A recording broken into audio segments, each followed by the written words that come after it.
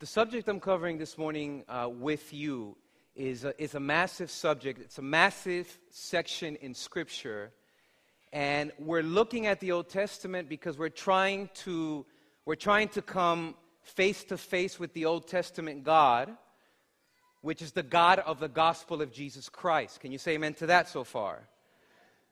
We're in a journey of discovery to see the beauty of the character of God from the beginning all the way through. I'm going to have a word of prayer with you and ask God to be with us this morning. Will you join me in prayer? Father in heaven, thank you for life. Thank you that we are breathing. Thank you that we woke up this morning. Father, as we enter into this study, I know that your presence is already with us in our praise, in our testimony, in our prayers. Father, now I pray that you would occupy our thoughts, that you would arrest our attention, that we would catch a glimpse of the beauty of Jesus here in Genesis. Lord, challenge us, open our paradigm. Help us to see you through new angles. Help us to appreciate your person. Help us to appreciate not only what you do for us, but, Father, to appreciate who you are. We ask for your Spirit to be with us now. In the beautiful name of Jesus, we thank you and we pray. Amen. So at Arise in the United States, several of our students have been doing ministry at a university in the city where I live. It's the city of Oregon. And in this university, our students met a Chinese young man who just arrived recently as an exchange student. He's studying economics. This Chinese young man has never heard of the gospel, has never encountered the Bible, never read anything in the Bible, and has never been introduced to the biblical narrative. So our young people are here studying the Bible with this young Chinese man. And in studying, they're trying to figure out how they can really connect. How can they build some common ground? And I was fascinated by some of the stuff that our students were teaching me. They took this young man and they walked him through the Chinese language. See, as we're reading through the first chapters of Genesis, we're running into some pretty grandiose stuff, some pretty hard-to-believe stories that even in our day, in our secular world, many people doubt and question. Did the stuff from Genesis 1 through chapter 11, did this stuff actually happen? How do we know that this stuff actually happened? Was there really this thing in the garden? Was there really such a thing as a massive flood? Did these things really happen? Where is the record of these things outside of the Bible? Where are the historians that have written down the record of the flood and Noah's story? You ever wondered that? So they took this guy and they basically walked him through the Chinese language and they showed him how biblical history has been recorded not by chroniclers or historians, but it's been embedded in the very language of one of the most ancient continuous civilizations on earth. Yeah? So I just wanted to share a few things that I got excited about as they shared with me. The word to covet, or the word desire in Chinese, as you know, the Chinese language is written with characters, different word pictures. The word covet is a combination of the word for trees and for the word a woman. So when you get trees and you get a woman and you put those together, you get the word covet and desire. When you look at the word garden, how have the ancient Chinese been writing the word garden? Well, you take multiple different individual words. You have dust. You combine dust with breath. Then you get two people in an enclosure, and that's the word garden. Can you say amen to that? So we're talking 2500 BC. Moses picks up his pen and starts writing at around 1500 BC. Are you guys catching the implications of that? So centuries before the Egyptian pyramids, the Chinese are recording biblical history. Before Buddha, before Confucius, the Chinese believed in a God who was exactly like Jehovah from the Old Testament. You look at the word tempter, you get the combinations of secrecy, a garden, a human being, trees, and the devil. You look at the word to create. It's a combination of the words to speak, into dust, and that brings a walk or life, and that's the word to create, straight out of Genesis. The word forbidden, again, trees and God. And then you look at the word boat, since I am speaking about Noah this morning. And the word boat is a combination of the word vessel, the number 8, and people. 8 people in a vessel is the way that the Chinese have been writing boat for centuries. Can you say amen to that?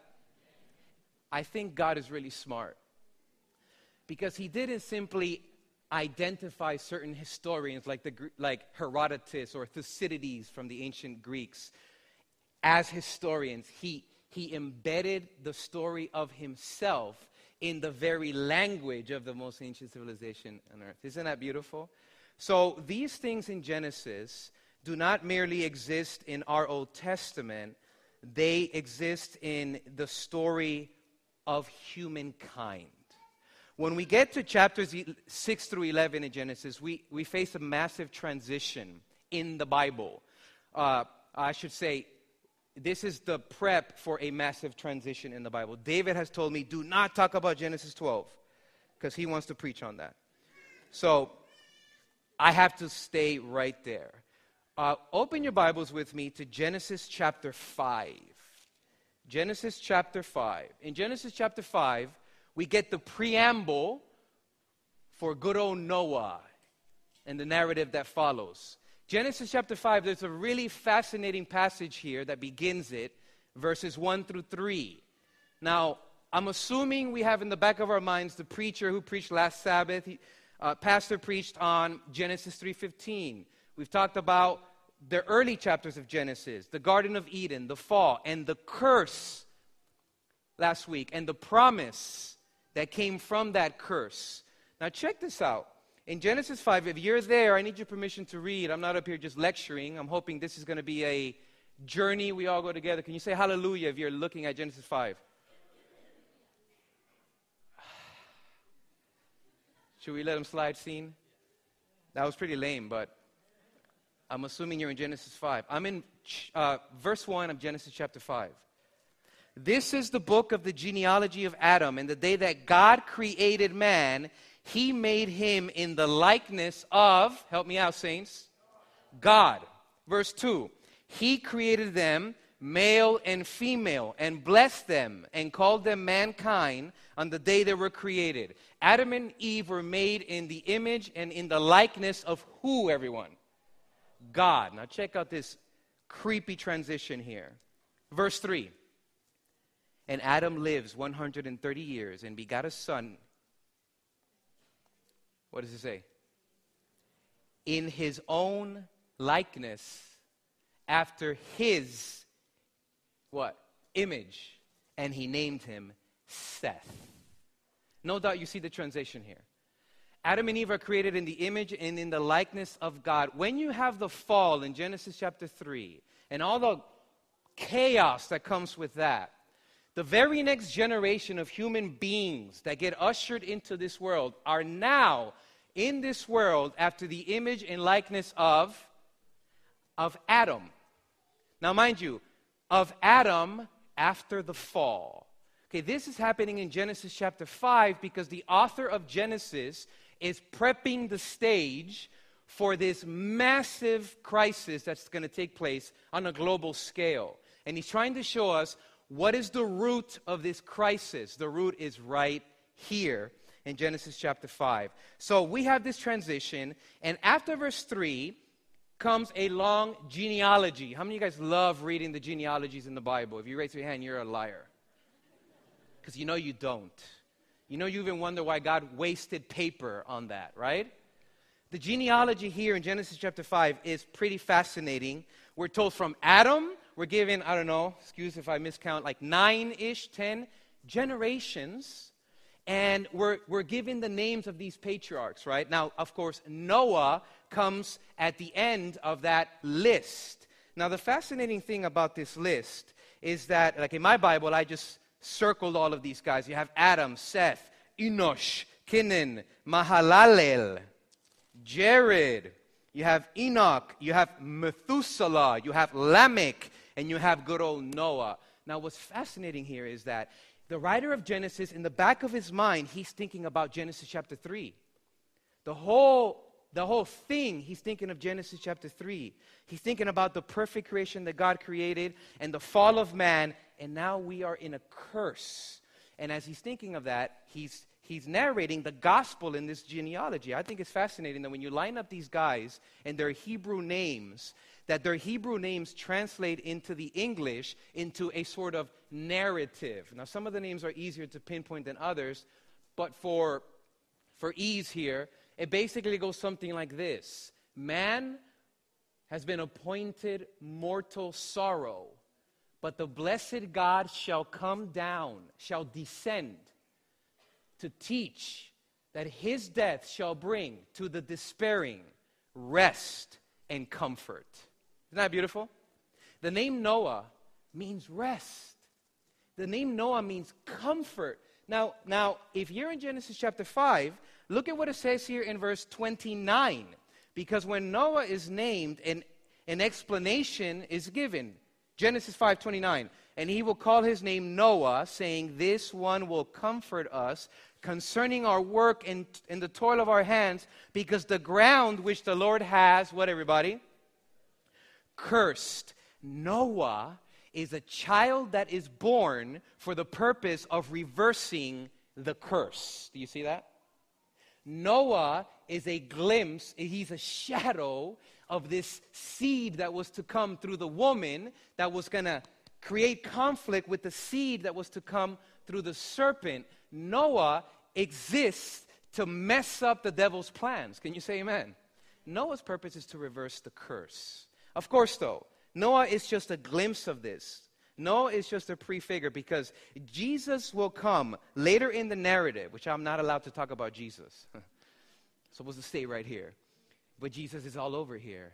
Jesus will come later in the narrative as the real Noah, but Jesus will not fulfill the promise by escaping death like good old Noah did.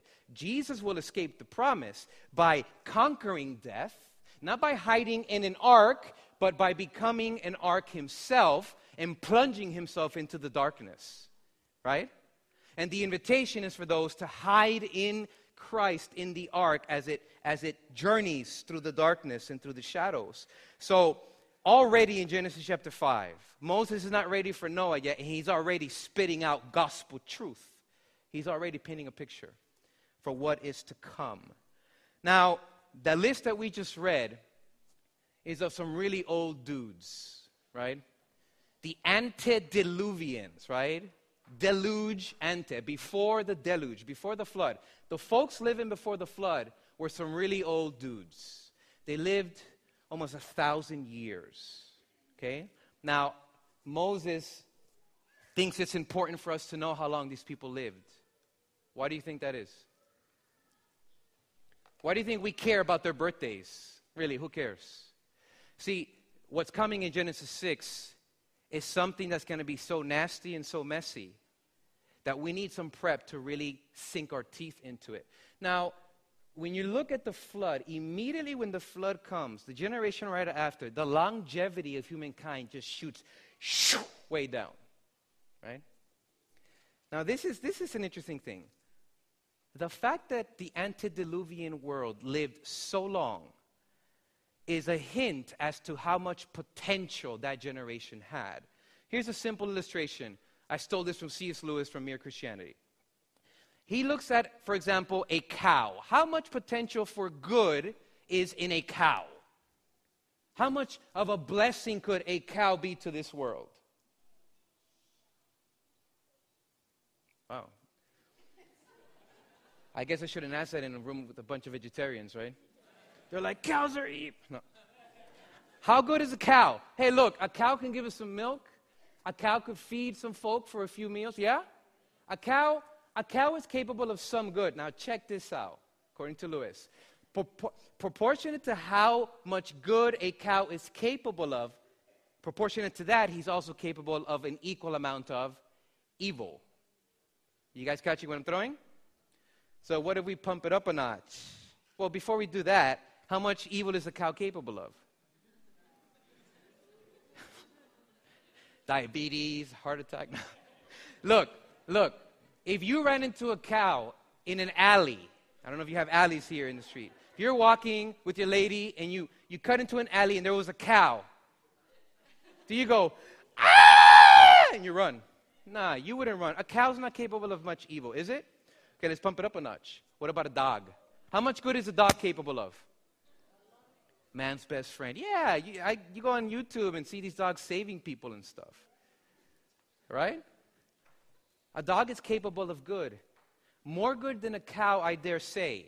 And because of that, a dog is capable of how much more evil than a cow? Okay, rewind. You're walking down the street with your lady.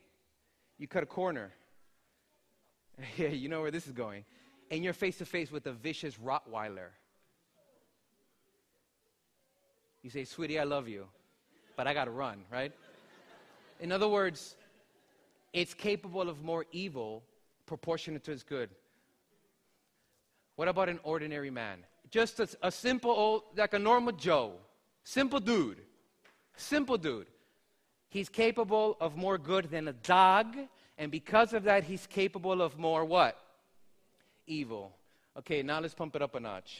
What about an absolute genius? How much good is a genius capable of?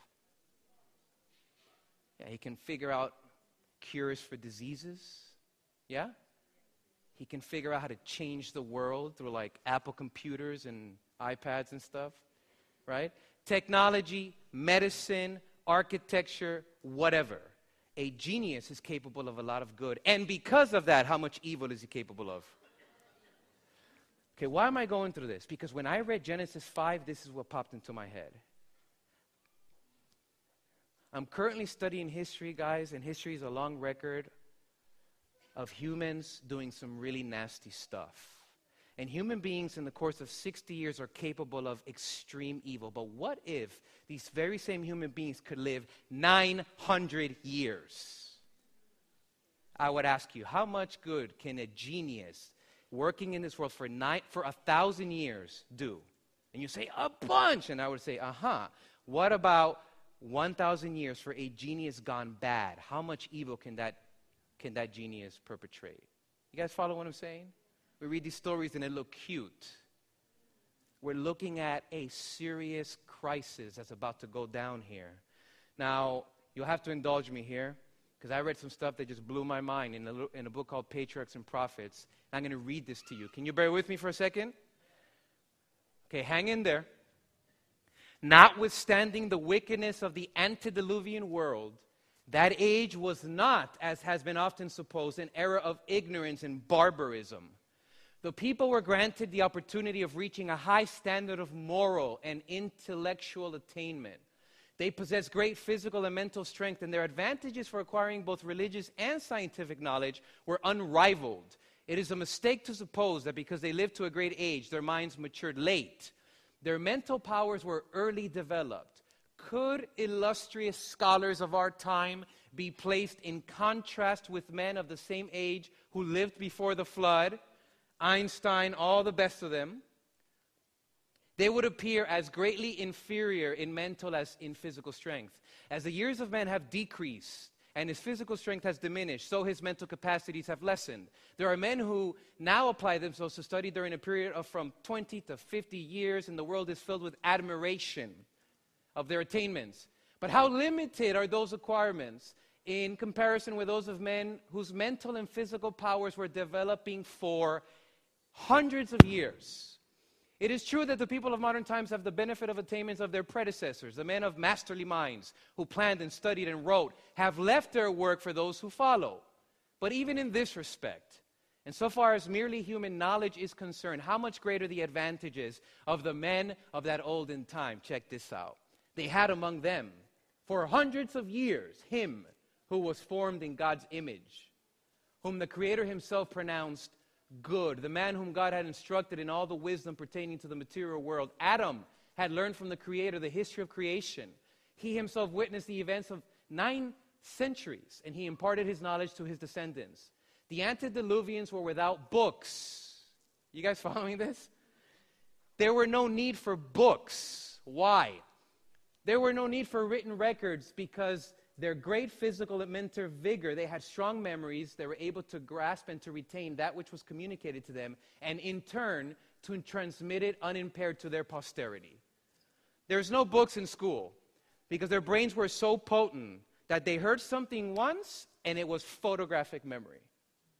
And for hundreds of years, there were 7 generations living up upon the earth contemporaneously, having the opportunity of consulting together and profiting by the knowledge and experience of all. Look, I can go on and on and on and on. The point here is, guys, would you agree that the antediluvian world was basically on steroids?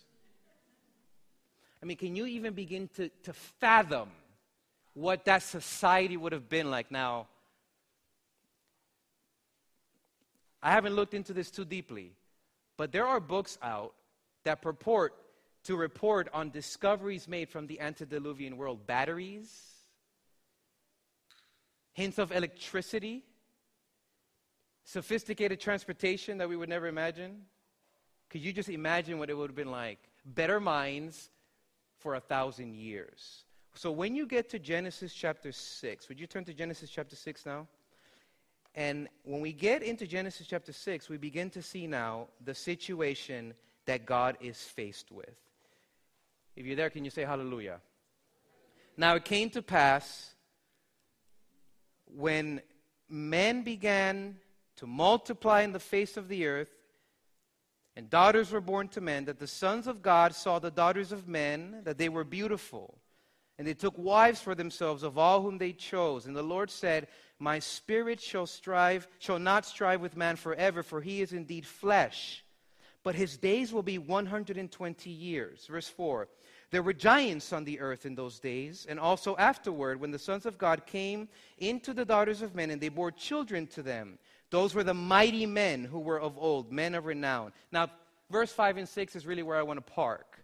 Then the Lord saw the wickedness of man that was great in the earth, and that every intent of the thoughts of his heart was only evil continually. And the Lord was, what, everybody? Sorry that he had made man on the earth. And this is so profound. And he was grieved in his heart. The Bible tells us that God's original dreams for humanity was that God created man in his image and in his likeness and told them to be fruitful and multiply. The reason God did that is because his dreams for humanity was to create a race of beings who would be mirrors of his beauty, of his perfect selflessness, and that as they scattered through the world, God's beauty and selflessness would in turn be scattered through the world. Things went south, clearly. And what's taking place in Genesis chapter 6 is that the plans that God originally had get perverted. Here's a summary of the condition of the world as told, as identified here by Genesis. We're told that there is wickedness in the land. We are told that there is evil that is indescribable, that there is just relentless, continuous evil. The thoughts and intentions of human beings is nothing but evil, the Bible says. We're told in verses 11 and 12, and I'll just read those for you, that the earth was corrupt before God. The earth was filled with violence. So God looked upon the earth. Indeed, it was corrupt because all flesh had corrupted their way on the earth. So Moses paints a picture here that God is confronted with this creation that he made, with a beautiful purpose, with a beautiful vision, with a beautiful dream. And the very things that God put in this world to be good themselves come pregnant with the potential to go south. So the picture painted here is not a mild picture. It's not a cute picture. If you could imagine for a second the greatest evil that you've ever witnessed in this world, and just completely put that thing on steroid 1,000,000 times. We are simply too dumb to be very good at evil. You with me? We're too inexperienced. We're not ingenious enough to really mess this thing up. There was a generation who was. But, it's silly things. For example, 48 hours ago, I got an email from home, and my mom was, at the bank, and she witnessed a bank robbery. The bank was robbed while my mom was there, right? Now, we see that in the news all the time, and we're like, oh, that's crazy. But when it happens to your mom, you're like, whoa.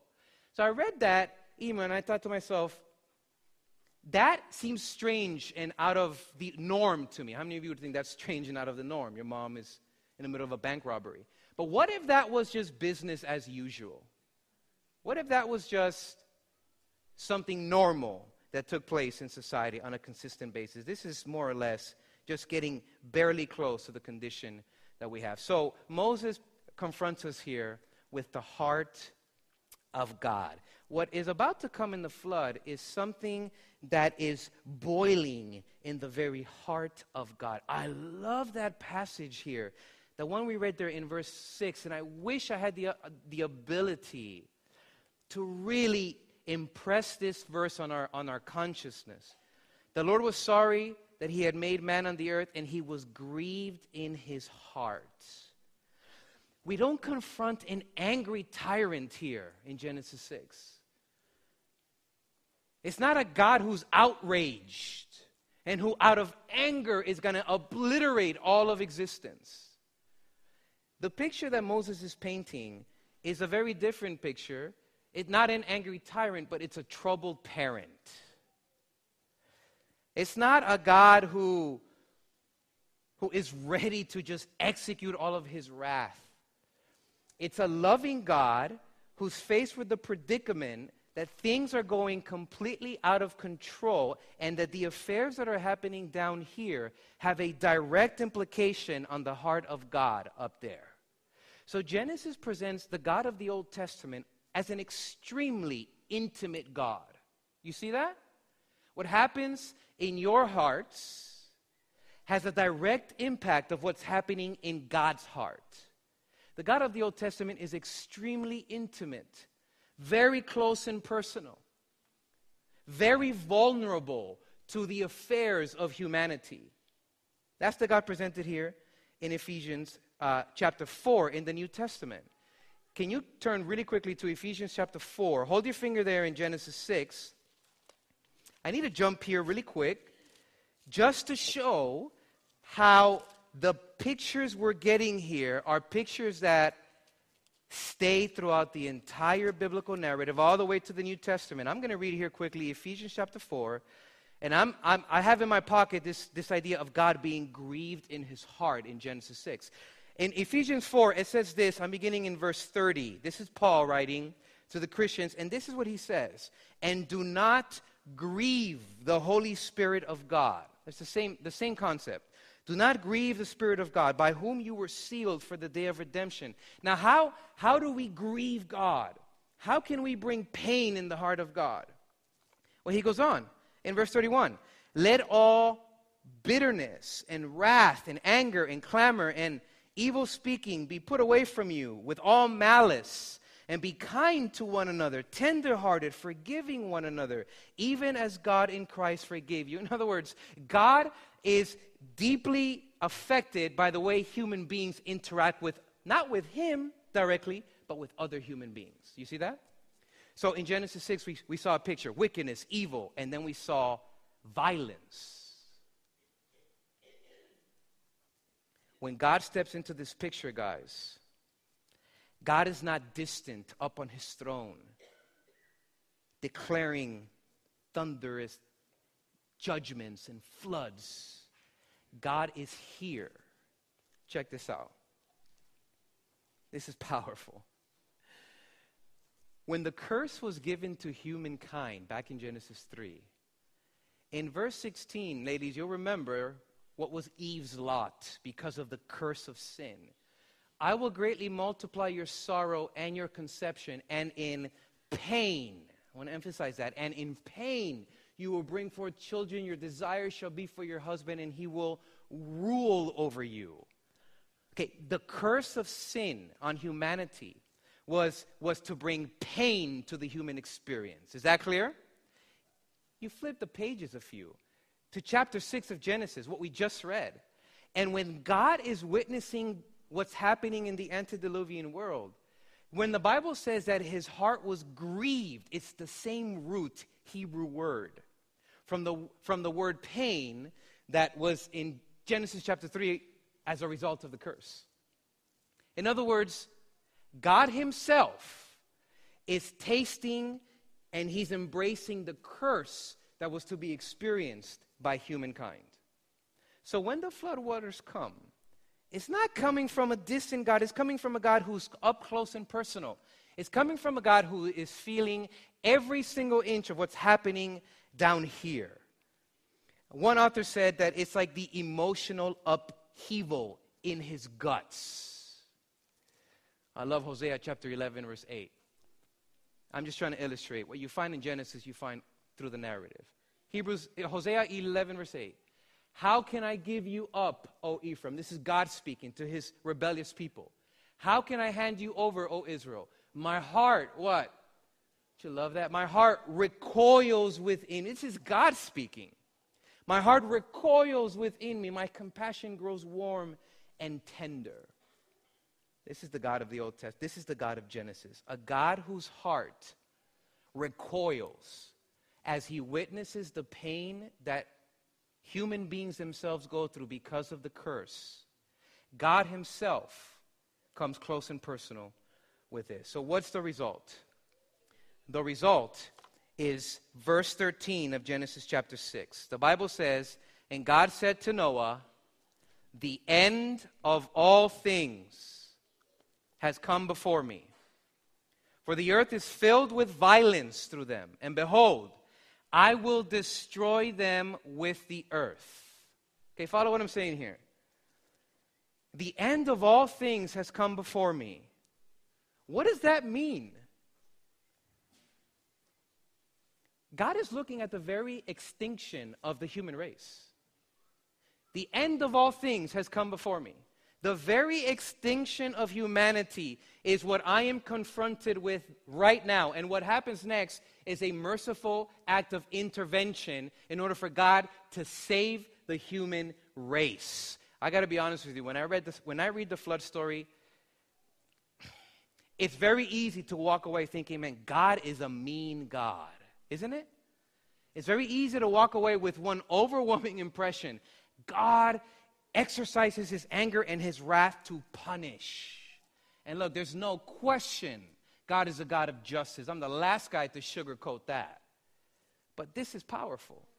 The flood is God's gracious endeavor to preserve the human race that is on the brink of extinction. There's a lot of awesome stuff that goes with that, guys. But what happens next, I wasn't serious about going through all of those chapters. We're jumping through here. The flood is communicated to Noah. God makes a promise to Noah. We know the story. I won't spend your time with the details. Noah is given the calling to communicate mercy to the world for over 100 years. And as Noah is building the ark, that is God's mercy to the world.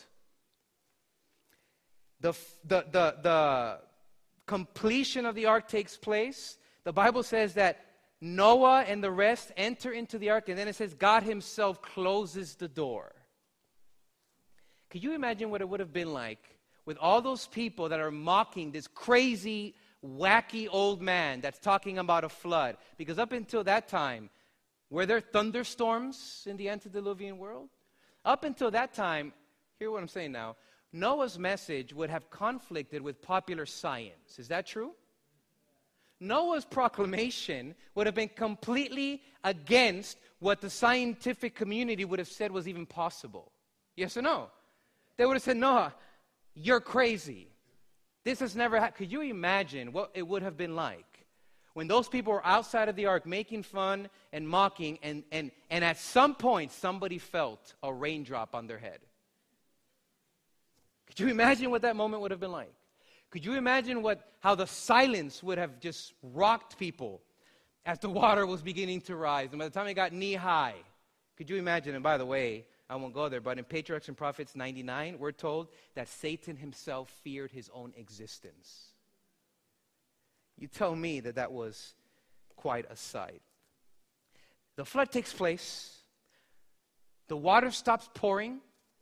The water begins to recede. There's Noah. He's been in there for a long time. And then there's this beautiful, beautiful, beautiful passage that comes next. I've skipped through 2 chapters right there. And the beautiful passage that comes, we're in Genesis 8, verse 1. And the Bible says, and God, what does your Bible say? And God remembered Noah. And God remembered Noah. How many of you are thankful that in Scripture, when God exercises judgment, there is always a covenant promise that goes along with it? When God exercises judgment, there is always a promise that is attached with his message of judgment. God makes a covenant with Noah, and the Bible says, and God remembers Noah in verse 1 of Genesis chapter 8. And this is beautiful, guys, because Moses is presenting that the Old Testament God is the God who remembers. He's the God that doesn't forget his people. And through Scripture, not with only big events like the flood, but with little events, with mothers and families. You remember this in 1 Samuel chapter 1. Look on the affliction of your maidservant and remember me. Don't forget your maidservant. And the Lord remembered her. The same Lord that remembers global cataclysmic events remembers the insignificant individual somewhere in the house, somewhere in a neighborhood that's crying out to him. In Judges, Samson, oh Lord, remember me, I pray. The psalmist, what in the world do you see in humanity that they are constantly on your mind? Jeremiah, oh Lord, remember me and visit me over and over and over again. You find this concept of God remembering. And then, guys, we get to my favorite part, the stubbornness of God. How many of you guys think God is stubborn? I figured you wouldn't raise your hand.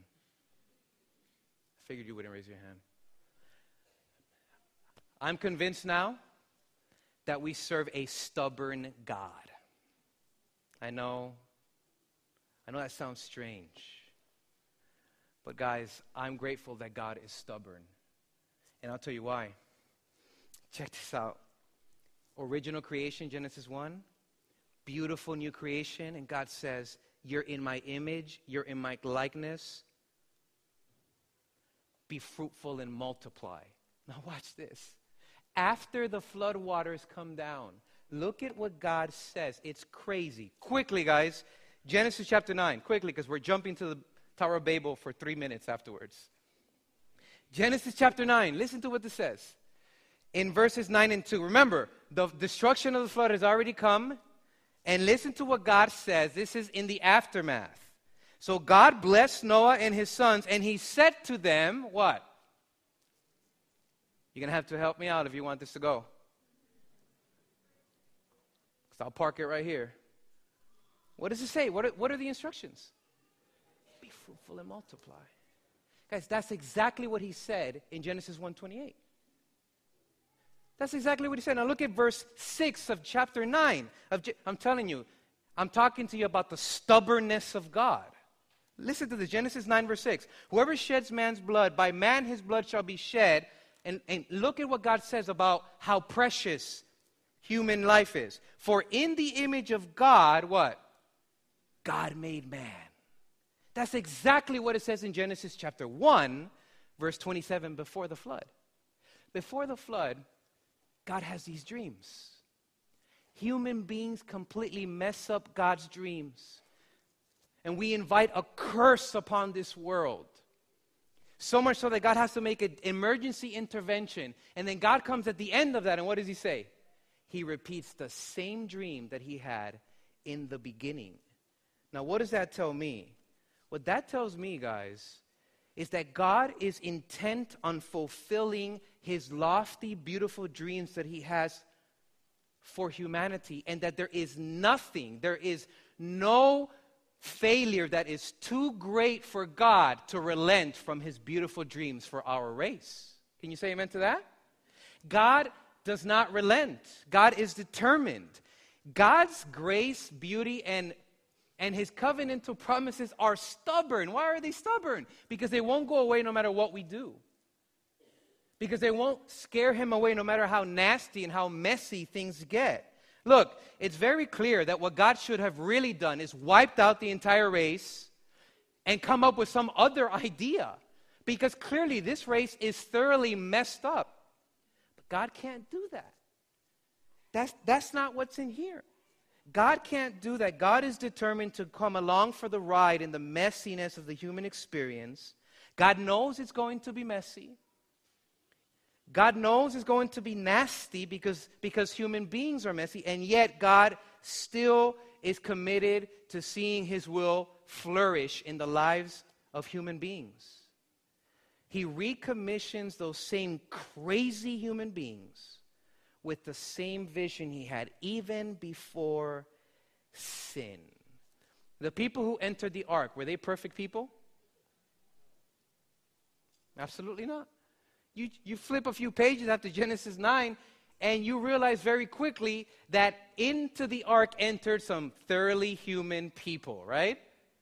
Right after Noah's flood, you have some craziness happening because the people who entered the ark entered with their own brokenness inside.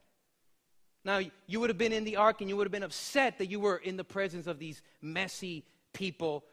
But brothers and sisters, where would you have gone? Was there an option to say, I'm sick of this, I want out? What happens when you go out of the ark? You know, it's interesting, there's a parallel there because the church could be this ark in this world. And are the people in church perfect people, yes or no? Are there broken people in church? Absolutely. Now, what sense would it make to say, I want out, I want nothing to do with this church because of so-and-so? Right? Just like in the days of Noah, so too in our day. The ark is a floating hospital for sick people. Can you say amen to that? It's a floating hospital for sick people. The church is a hospital for sick people. This becomes abundantly clear to God in the immediate aftermaths of this story. And indeed, things get messy very quickly because just a few generations later, we're in Genesis chapter 11. And we're just going to pop two or three simple things here and be done with it.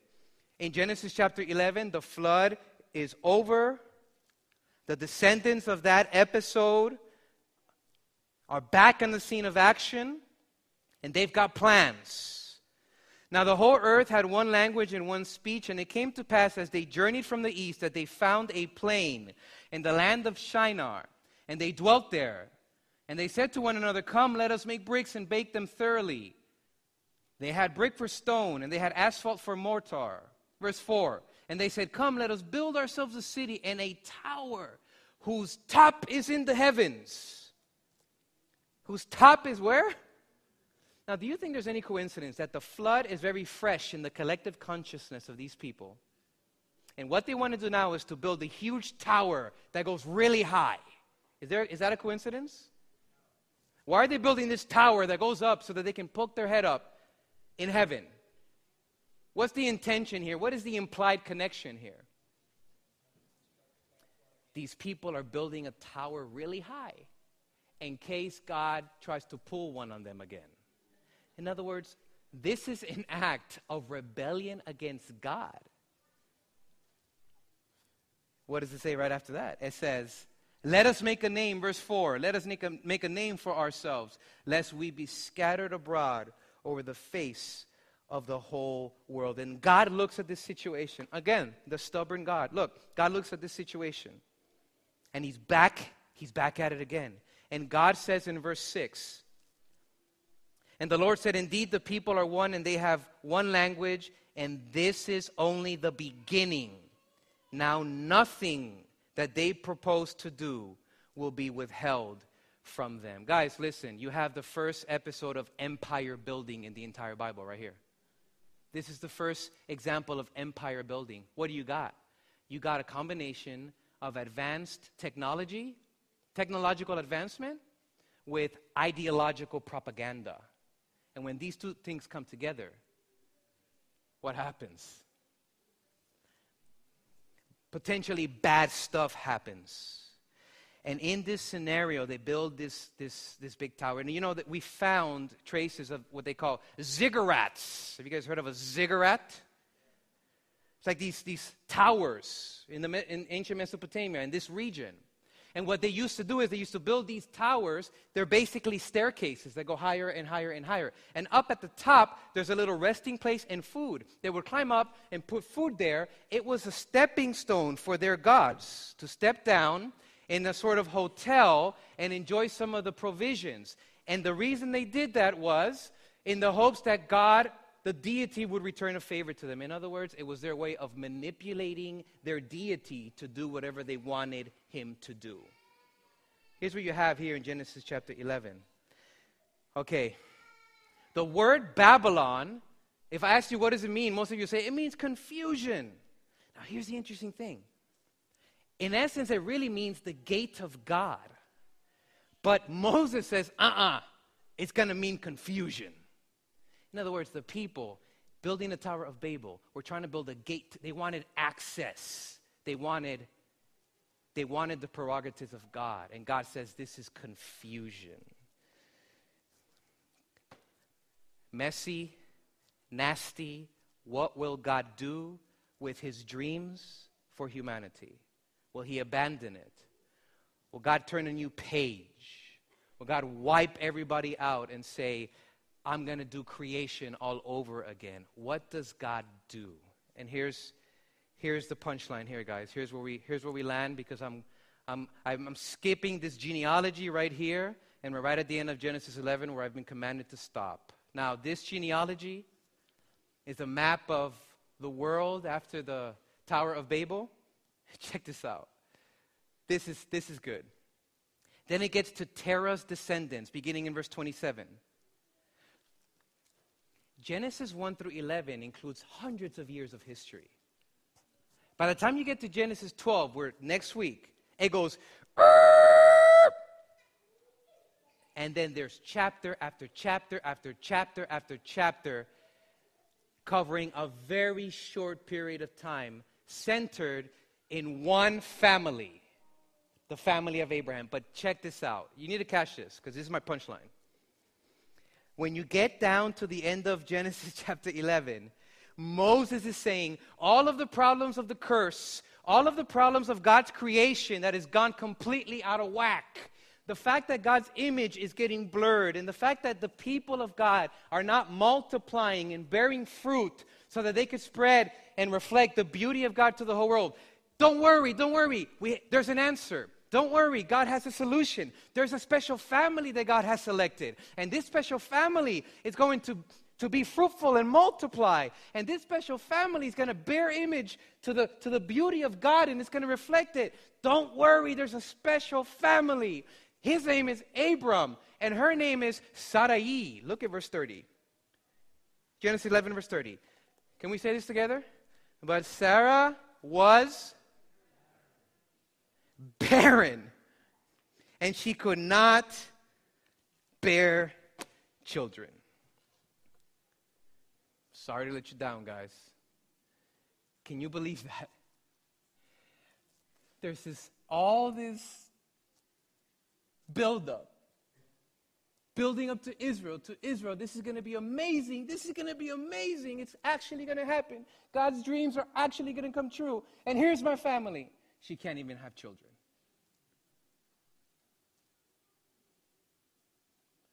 So here it is.